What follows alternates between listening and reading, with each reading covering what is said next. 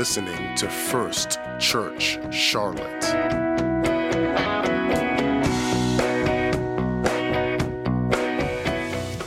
All right. God bless you all. We are in Mark chapter number 20. I want you all to know how much I appreciate you and I love you in the Lord. I know you miss me singing the song, Have I Told You Lately That I Love You? And so I don't have time for that, but I'm going to tell you again that I love you, and it's my privilege to serve the Lord with you. We aren't perfect individually or perfect as a church, but we are sincerely walking on this journey, and we are seeking to do the mission for which God has placed us here. Can I have a big First Church amen? All right, we are in chapter number 11 in our survey of the Gospel of Mark. We are reading at verse number 20. Now, in the morning, as they passed by, they saw the fig tree. Last week we talked about the fig tree and the cursing of the fig tree, and it had dried up from the roots. And Peter, remembering, said to Jesus, Rabbi, look, the fig tree which you cursed has withered away. So Jesus answered and said to them, have faith in God, for assuredly I say to you, whoever says to this mountain, be removed and be cast into the sea, and does not doubt in his heart, but believes that those things he says will be done, he will have whatever he asks. Therefore I say to you, whatever things you ask when you pray, believe that you receive them, and you will have them. And I want to read at verse number 25. And when you stand praying, somebody say, and when you stand praying. I want you to see Jesus is linking what he's about to say with what he has said earlier about faith. I want you to see that. Don't rush past it. He gave you insight about faith, and now he's going to give you something that is associated with that. When you stand praying, if you have anything against anyone, forgive him, that your Father in heaven may also forgive you your trespasses. But if you do not forgive, neither will your Father in heaven forgive your trespasses. So I'm going to talk about the power of faith and the power of forgiveness. And I'm going to do like Jesus did. I'm going to show you how they are linked together. Somebody say, in Jesus' name. God bless you. You may be seated. All right. So since our ladies are going to be very busy this weekend, and they're going to have a lot of church between now and Sunday, which is wonderful, because if any group in the church needs more church, it would be the ladies that need more. See, that's right. Yes. See, unity in the Spirit. Love you guys. You guys are awesome. So I'm going to try to be concise tonight and save some of you guys' attention budget for Sister Granquist. She's going to do a wonderful job. So we have here two things presented by Jesus in this very short week that we are now standing in. This is the week of the Passover. I want you to notice that the book of Mark is very much weighted toward the end. It's as though the first many months of Jesus' ministry, 3.5 years, so to speak, of Jesus' ministry is told in the first 10 chapters of the book of Mark. And then the last week of his ministry is placed in a much more detailed presentation. And from chapter number 11 on, we're literally looking at the last week of Jesus' ministry and the themes that come out of that week. And so really starting from two or three Wednesday nights ago, where the disciples were astonished when Jesus actually did what he said he was going to do and go to Jerusalem, and they were in awe that he was going to go and thus face his own execution in Jerusalem. That was the beginning of this week of ministry, this week of passion, this week of purpose being compressed into just a few days. And so it is that this second half of the book of Mark has so much import and so much weightiness to it. It is literally the week of our Lord's passion. And so I want to remind you of that. And of course, they come out, they see the fig tree that the Lord had cursed earlier. We talked about that last week. Actually, not last week, but not last week I taught, which was 2 weeks ago.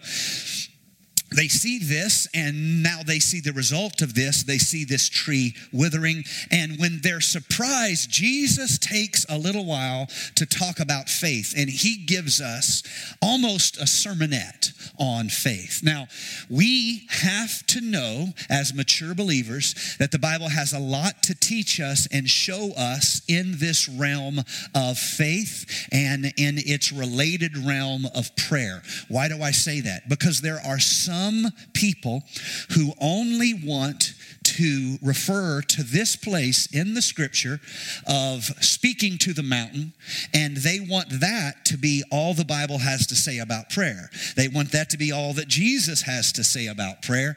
And we, of course, set ourselves up for misunderstanding when we do not apply sound doctrine. I believe the easiest way to think of sound doctrine is when you have a doctrine that is interpreted not simply by one passage or one interpreter or one speaker or one preacher, but it is sound because it is established according to the precepts that the Bible places upon truth. In other words, the first of them that would come to mind is in the mouth of 2 or 3 witnesses, let every word be established. Can I have an amen? Every great doctrine of the Bible has multiple confirmations in multiple eras, and in multiple prophetic presentations. It is sound doctrine. You can build upon it. Paul mentions this also when he refers to the establishment of doctrine and the like. And in one place, in the English, the ESV version, interestingly enough for you Bible nerds, the ESV is the theological standard of accuracy. If you go to any seminary, almost of any background, they will all refer you to, if you're doing theological studies from the original, they all want you to use the ESV. I think whatever, who knows, I'm not a scholar enough to have an opinion about that. It's just interesting. In the ESV, it says, in this passage I'm referring to where Paul says, no individual prophet gets to interpret his own prophecy. And I was reading it here recently, and I was astonished by it. It gets back to the same principle of in the mouth of 2 or 3 witnesses. You don't get to pick one scripture and say that's all the Bible has to say about a subject, but we let Scripture interpret Scripture. We want to rightly divide the Word of God. Can I have an amen? We want to be a truth church, right?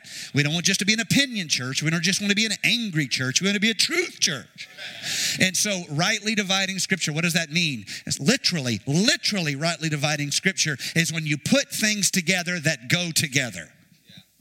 False doctrines come when you put things together that don't go together. Do you see?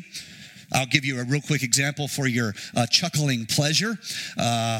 Judas went out and hung himself. Go and do thee likewise. I've just put 2 scriptures that don't go together, but I've put them together. A lot of error by good people. Not all of these people are bad people trying to wake up in the morning and say, I want to lead people in false doctrine. No, they're good people.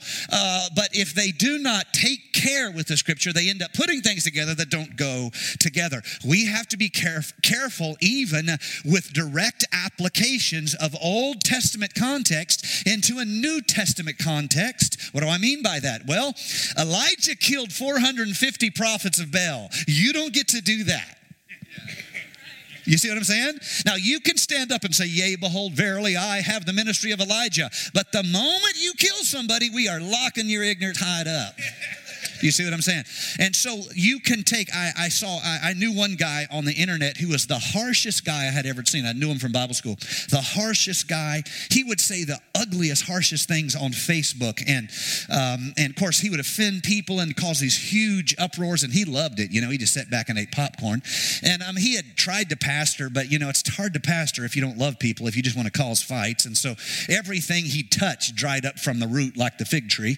And when he was accosted by his bad attitude, how angry and ugly he was with people, he said, I have the ministry of an Old Testament prophet. That was an excuse.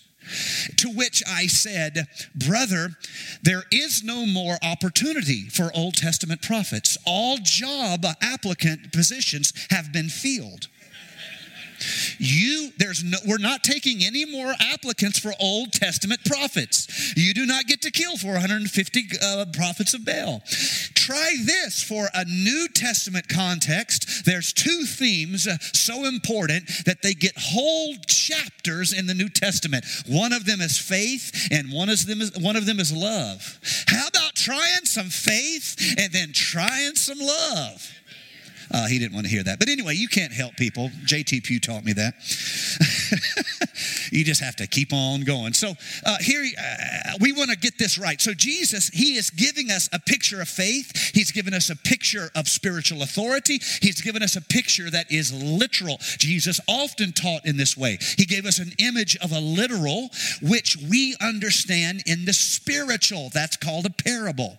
The kingdom of heaven is not a rich guy who leaves some servants with money. No, the kingdom of heaven is like a rich guy. Do you see that distinction? So we are taught themes of a spiritual nature in terms of literal images. Do you see? Literal images. So if you feel like you're called of God, I'll never forget when I first felt the call of God on my life. Let's say I had said, Lord, I'm going up to the Appalachians. I'm going to Mount Mitchell.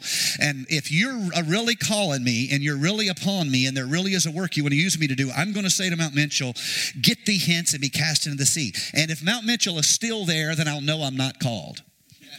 Do you see there's a spiritual truth here that is being imaged? It's being illustrated with a literal expression. I don't ask any of you to go to Mount Mitchell. We have more important spiritual mountains that need to be thrown into the sea. You see?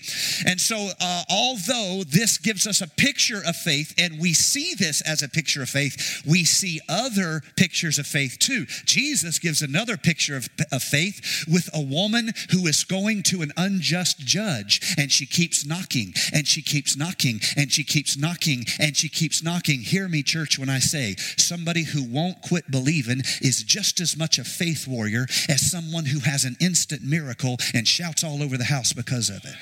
You need to get a hold of that, because there's going to be in your life moments where something happens in an instant, but so much of our life is going to be day after day. I speak to this mountain and I get a shovel full and I put it in my wheelbarrow and I take it to the sea. And the next day I speak to the mountain and I get another wheelbarrow full and I take it to the sea.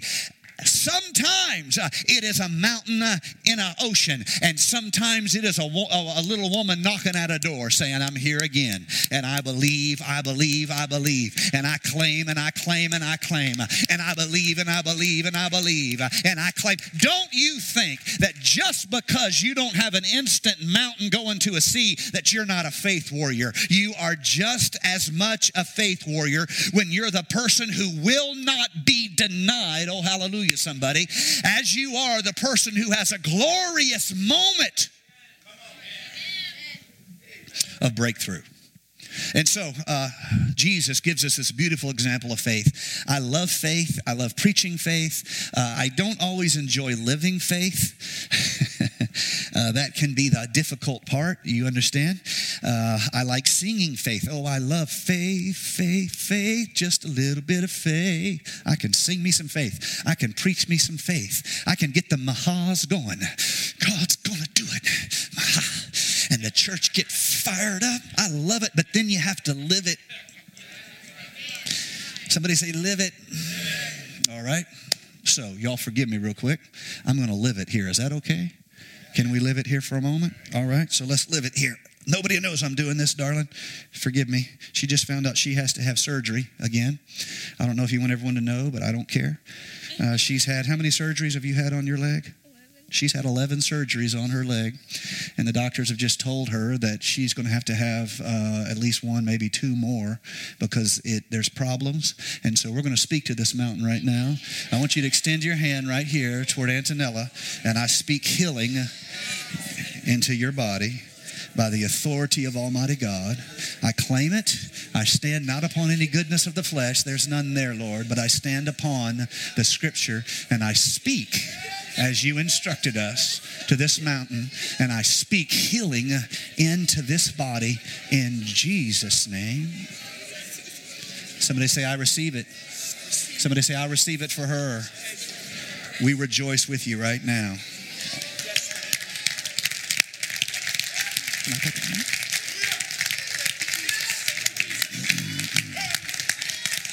All right, I have one more. I want to pray for Sister Nicole. Sister Nicole's having some health challenges. I don't necessarily want to get all in your business or everybody to know your business, but she's having some health challenges. The doctors have given her a negative report, and they're trying to the doctors told her she has breast cancer, and we are going to speak to this mountain right now because the Bible told us to do it. So I want you all to extend your hands right now toward my sister, and we're speaking to this mountain in Jesus' name by the authority of the Word of God and by the power of the name of Jesus. I speak healing into this body. I speak it not by any effort or ability of the flesh, but I speak it by the authority of the name of Jesus. And I ask that you would intervene gloriously for your name's sake. We will give you glory and we will praise your name. Give her strength. Give her family strength. Give her children strength, oh God. We need her in this church. Her family needs her, and she has a great work to do. In Jesus' name, let's rejoice in healing with her right now. Hallelujah, hallelujah, hallelujah, hallelujah.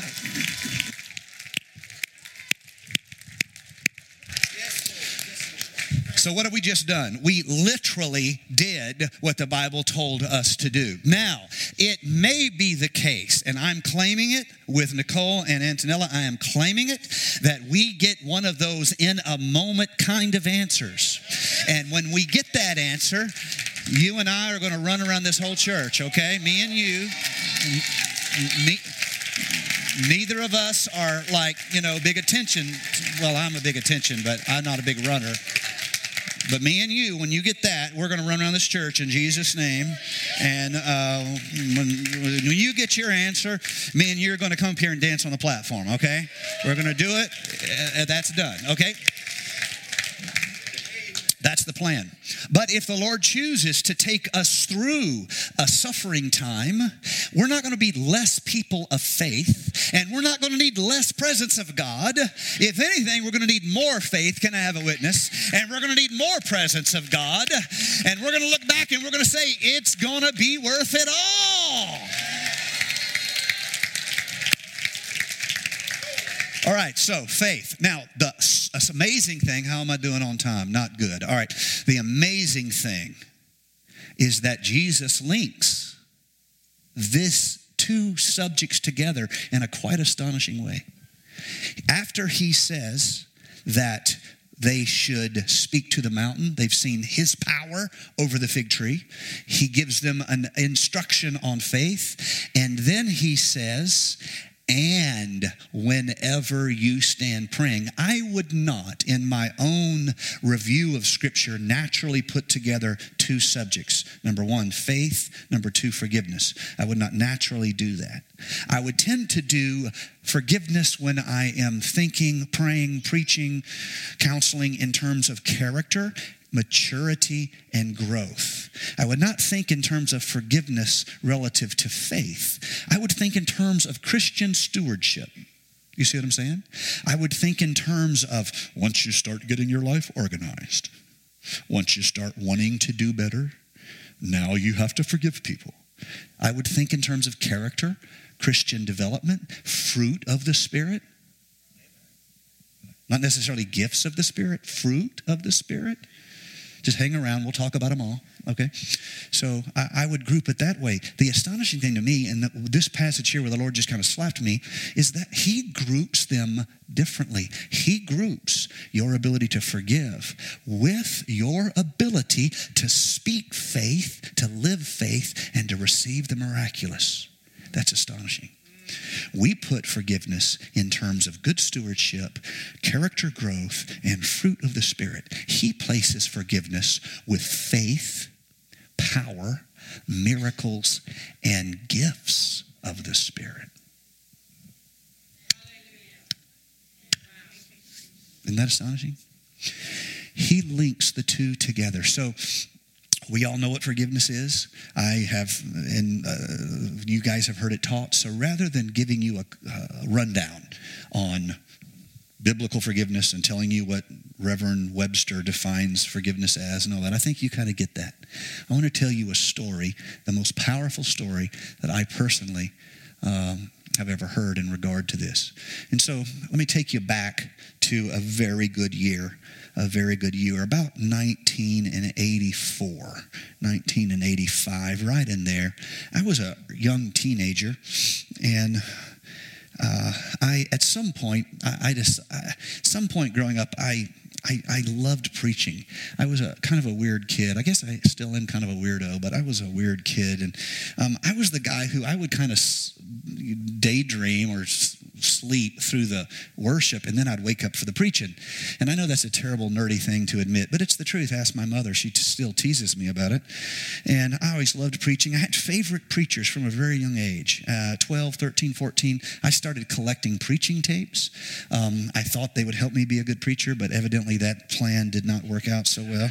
And I had all my favorite preachers. And my first favorite preacher was a man, fabulous preacher by the name of Rex Johnson. If you've been around for a while, he's preached everything there is to preach. He's preached conferences, he's preached camps, he's preached, you name it. He one of the great preachers of my personal apostolic history. And he was preaching camp meeting that year. I think I was 13. This would have been 84 and maybe 85, but right in that zone. And he was preaching, and I never forget a message he preached entitled, "Your Grace is Sufficient." And that year, he had a terrible tragedy in his family.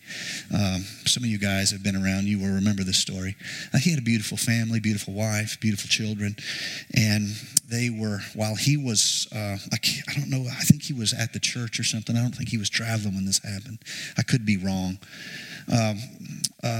They were driving in a car, and a drunk driver hit their car and killed them. He lost, if I remember correctly, he lost his whole family. He became instantly single, where he had lost his children, he lost his wife. And you cannot imagine, I can't imagine, unless you've lived that, you can't imagine. And I think if you've lived it, you still can't imagine, because you just go numb. It's like you are outside the human ability to make sense, to cope. You are just deeply, profoundly, and irrevocably broken at some level. It's like you're shattered. And that had happened the year before. And that camp meeting that he was preaching was one of the first things that he had preached. After that event, for a while he didn't preach as is appropriate, and then he took some time, and then he started preaching again. And and he told on I believe it was either Thursday or Friday night, he preached the message, your grace is sufficient.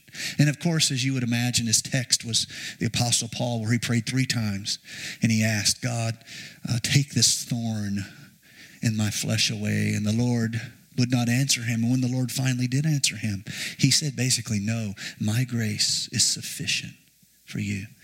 And Brother Rex Johnson preached, and I was just a kid, 13, and I sobbed. I didn't know what it was like to have a family, but I knew what it was to love people. I had brothers and sisters, and I just could not imagine. And when he preached the message, he didn't try to be a good preacher. He didn't, do all the preacher things that sometimes us preachers do to try to rev people up. He simply poured out of his heart and his spirit what his personal testimony was, and how he had wanted to die, and how he had even contemplated the worst possible solution where he himself would die. And he just opened his soul and poured it out, and I just sat out there and I wept and I was broken. My favorite preacher telling me the story, and it had an impact on me. It had a profound impact on me.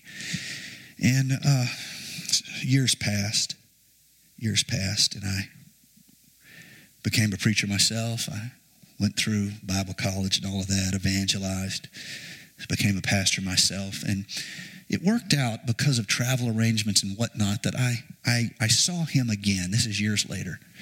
And he, of course, was pastoring in Austin, and he had taken a church there that ran about maybe a little over 100 people, and he had been there for many years. And I wanted him to tell me, because I hadn't seen him, and him and I had never been close. He was just been my favorite preacher, and I asked him to tell me a story and how the church grew, and I was just picking his brain. I wanted to hear his story. It's impossible to know somebody if you don't know their stories. You have to know their stories or their choices. Their life doesn't make near as much sense. Do you understand? And so I asked him about how the church grew and how the church had a breakthrough, and he talked about struggles and struggles. And I asked him, I said, well, when did you have a breakthrough? And he told me, he said, well, I was desperate. And he said, I went to the church and I prayed and I said, God, I will do anything to reach the people of this city. I will do anything. If you will show me what to do, I will do anything. And he said, I prayed and I was broken. I was at the crying, walking, anointing the pew. Sounds like a pastor. Praying. And he said, and when I said that, I said it, didn't think about it a whole lot, but the Spirit checked me. And it's almost though the Lord said to me, did I understand you say you would do anything? And he said he felt that check in the Spirit. He said, yes, I will do anything. He didn't think about it. Time passed. Church went through. All churches have their seasons, and growth is never a straight line. Successful ministry is never a straight line, whether it's a small group, whether it's a mentoring ministry, whether it's a church, it's always a process. And he said one day he was in his office at the church, and his secretary called him and said, there's a man here to see you. And he said, I'll just give me a few minutes. And he said he forgot about the man. The man was waiting to see him. He forgot about him, and he remembered after a few minutes that there was someone waiting on his seat, and he went out and, sorry. And he asked the man. He saw a man standing there, and he was looking at him, and Brother Johnson introduced himself and opened the door to his office, and the man came in his office, and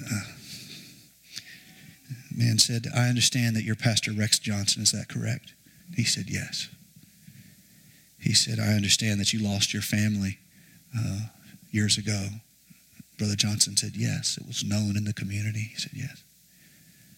The man got down on his knees in the office and said, Pastor Johnson, I was the man driving the car that killed your family.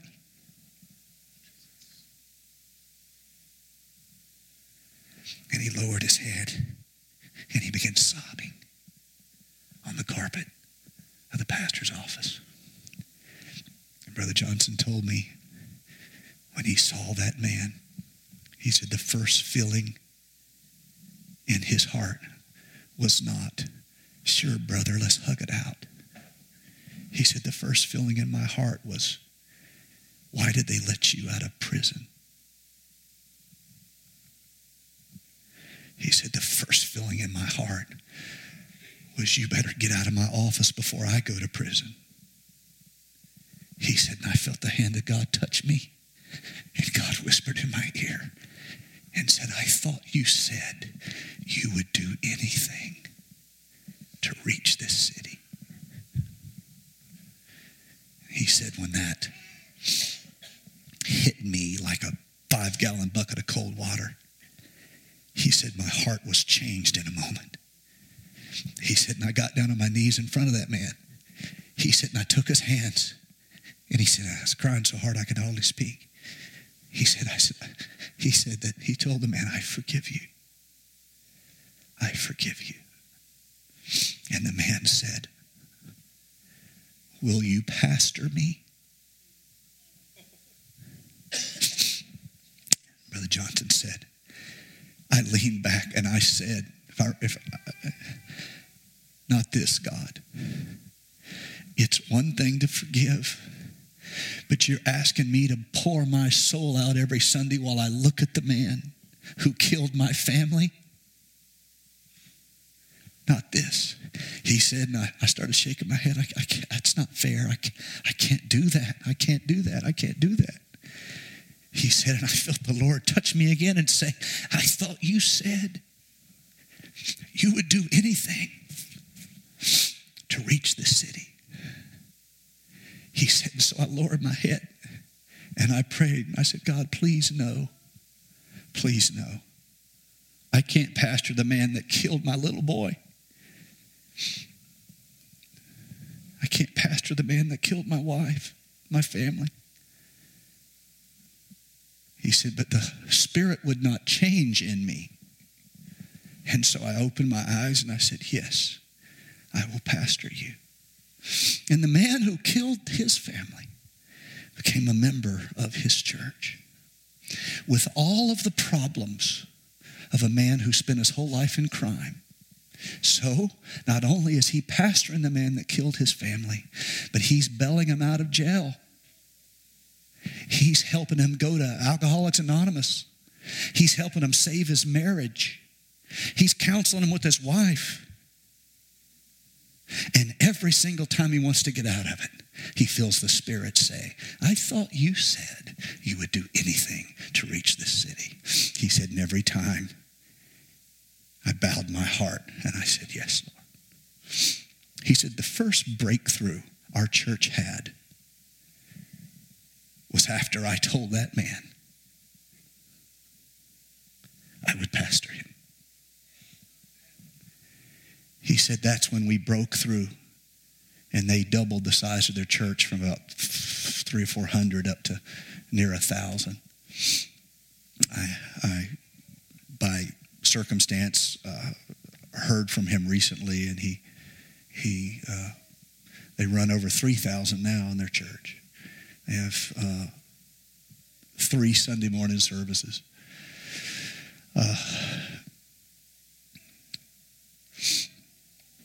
It's not natural to me to put faith, breakthrough, healing, and miracles right beside forgiveness. But I think it's natural to God. And I would like to say first to myself, and I would like you guys to maybe apply this as you will in your own life. It might be, speaking to myself, that my breakthrough is dependent on my ability to say to somebody, I forgive you. You see, the blessing is not when they ask. Of course, you have to forgive the person who asks. But the blessing can be had right now when you forgive them in your spirit. And you say, Lord, I do not want that anger, that human emotion that gets mashed up in rage and, dare I say, hatred, ugliness, revenge. I don't want that to be the door between me and the miraculous. And so Jesus says, yep, you can speak to the mountain.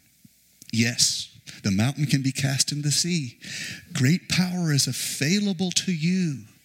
And since we're on the subject, let's talk about forgiveness.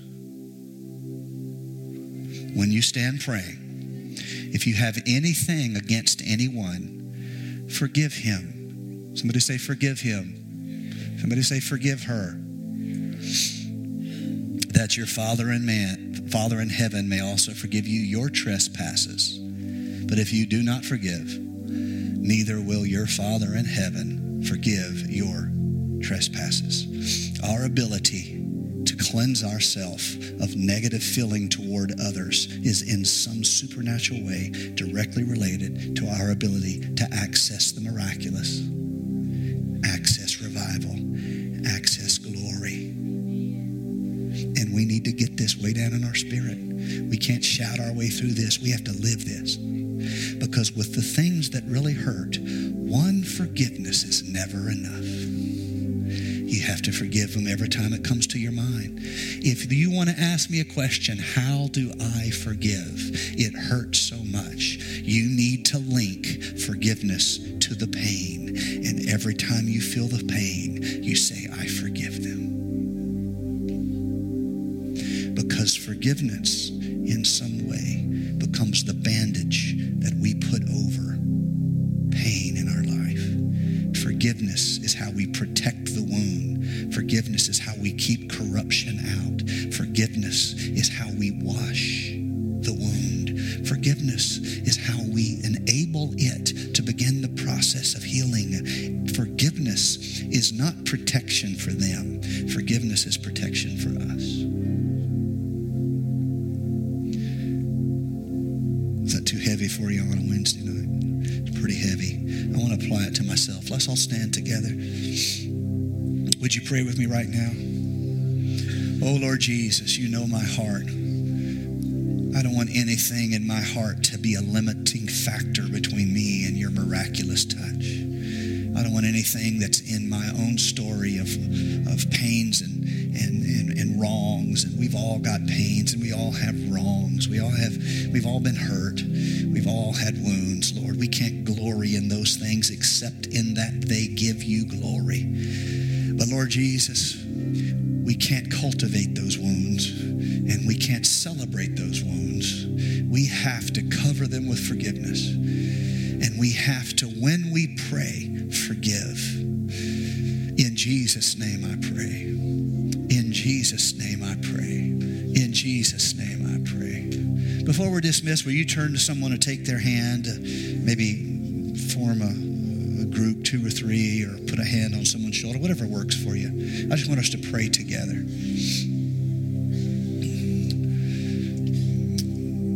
Lord, I pray for my brothers. I pray for my sisters in faith here today. Lord, there are some tremendous wounds that are in respective lives here tonight. People that are they're walking wounded. They put a smile on their face, but they're walking wounded. You are our healer, and by your stripes we are healed. And we pray for our friends. We pray for our fellow church members. We pray your strength to them. We pray your mercy would be strong in their heart so that they can wash away the guilt, the rage, the anger, the hate that is the natural result of wounds in our life. Bitterness kills revival in our hearts. We know that. Bitterness stops the miraculous in our hearts. Oh God. Bitterness stops our access to heaven's miraculous power. Oh God, wash all that out of us today. Heal us, I pray. Cleanse us, I pray. And let us receive today of your mighty power. Receive of your spiritual healing. In Jesus' name we pray. We thank you for it right now. Oh, let's praise the Lord before we're dismissed. We magnify you today.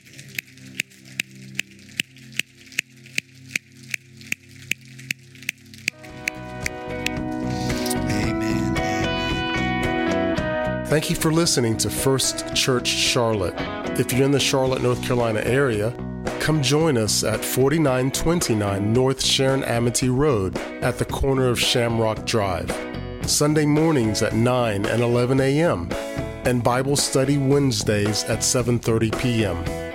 Online, find us at firstchurchclt.com or like us on Facebook or Twitter. We hope to see you soon. Come worship with us.